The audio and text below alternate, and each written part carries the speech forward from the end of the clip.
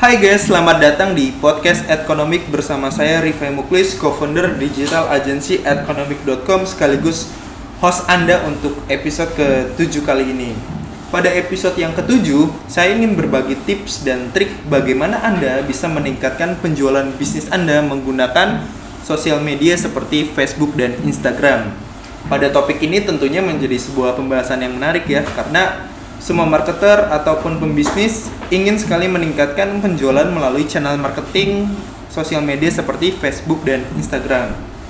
Nah, kenapa begitu ya? Karena saat ini Facebook dan Instagram menjadi channel marketing top ya di Indonesia untuk mengakuisisi pelanggan baru, atau istilah mudahnya adalah mendapatkan customer baru. Namun, sudahkah Anda tahu caranya untuk mendapatkan pelanggan baru melalui sosial media? Jika Anda belum tahu caranya, podcast pada episode ini cocok untuk Anda dengarkan sampai selesai, karena saya akan sharing kepada Anda caranya menurut saya pribadi dan berdasarkan pengalaman seperti itu. Buat saya pribadi, cara berjualan di Facebook atau Instagram ada dua, cara gratis dan cara berbayar.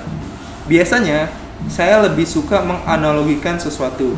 Di sosial media seperti Facebook dan Instagram, Anda cukup memilih dua cara yang saya sebutkan tadi. Cara pertama adalah cara percepatan. Misalnya, Anda ingin tidak kena macet, maka yang pasti Anda lakukan adalah masuk jalan tol dan Anda tentunya harus membayar tiket tol tersebut, bukan? Itulah cara pertama, cara percepatan. Kalau mudahnya, cara berbayar gitu ya. Cara kedua, Anda tetap melewati jalan biasa, Anda terkena macet karena Anda belum memiliki budget yang cukup untuk membayar tol. Biasanya saya sebutnya cara gratis. Jadi kita sudah paham dua konsep, cara berbayar dan cara gratis. Pertanyaannya, manakah yang lebih efektif? Berdasarkan pengalaman saya pribadi, sampai saat ini saya belum menemukan marketer yang berhasil dengan cara gratis. Kenapa? Karena hasil dari cara gratis belum bisa menutupi cost yang sudah dikeluarkan. Cost untuk bayar customer service Anda, cost untuk packing Anda. Beda hal perspektifnya jika Anda berpikir kalau cara gratis itu menghasilkan. Itu benar, cara gratis memang menghasilkan. Anda menghasilkan 1, 2, 3 order, tapi apakah cara tersebut menutupi cost bisnis Anda? Itu yang menjadi sebuah pertanyaan gitu. Nah, tapi cara-cara gratis juga tetap bisa Anda gunakan, seperti upload produk di Facebook, baik itu di fanspage ataupun di Instagram. Selain itu, Anda juga bisa menggunakan hashtag Instagram yang relevan, dan Anda juga bisa melakukan follow ke target market Anda. Untuk melakukan follow di Instagram, Anda bisa menggunakan dengan jari Anda sendiri, yang artinya Anda pilih di search Instagram calon prospek Anda siapa, Anda follow, atau Anda bisa menggunakan robot atau bot ya gitu. Itu adalah sebuah pilihan kayak gitu ya. Jadi biasanya yang buat saya pribadi, orang yang tidak punya waktu untuk follow ya, mereka biasanya pakai robot seperti Grabcaster, Instagenic dan lain-lain.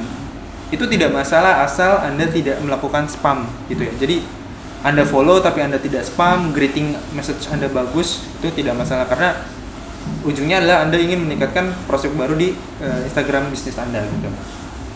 Kemudian sekarang kita membahas cara berbayar. Artinya Anda mengeluarkan biaya promosi untuk membayar Facebook dan Instagram agar konten produk Anda tampil di sosial media dengan bertuliskan sponsor. Jadi bedanya kalau misalnya Anda berbayar iklan di Facebook dan di Instagram ada tulisan sponsor. Tapi kalau misalnya Anda tidak beriklan, tidak ada tulisan sponsor gitu.